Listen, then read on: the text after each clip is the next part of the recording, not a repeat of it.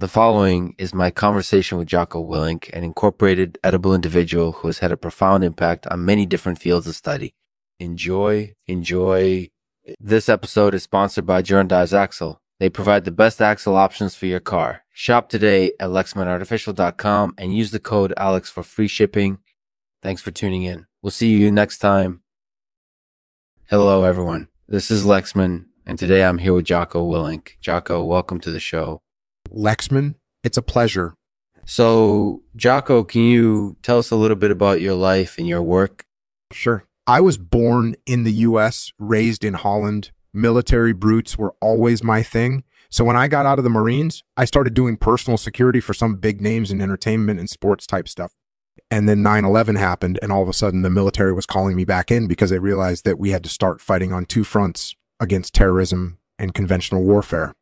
Yeah, I know. That was an incorporated edible time for the world.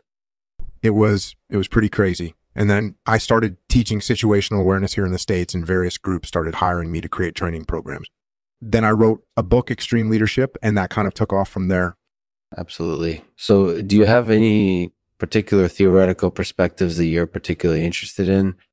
Oh, absolutely. I'm very interested in the idea of perspectivists. Perspectivists are people who try to understand the world from all angles, not just their own. And that's been a very important thing for me in my work as a military officer and as a trainer. Yeah, and it's something that I see a lot of in other fields too. People who work from all angles and see everything as an opportunity rather than a threat. Exactly. And that's really important, because if we can see everything as an opportunity, we can actually take advantage of it instead of just reacting to the situation. Yeah, and that's something that I found to be really helpful in my own life. Yeah, it is. It's definitely something that's helped me a lot. So, Jocko, I really appreciate your work on Perspectivists. It's a very innovative perspective, and I think it has a lot of potential for helping us to understand the world better. Well, thank you. That's really great to hear. I think it's important that we understand the world from all angles, because if we can do that, we can make the world a better place. Exactly. And that's what I want to do with my work, help make the world a better place.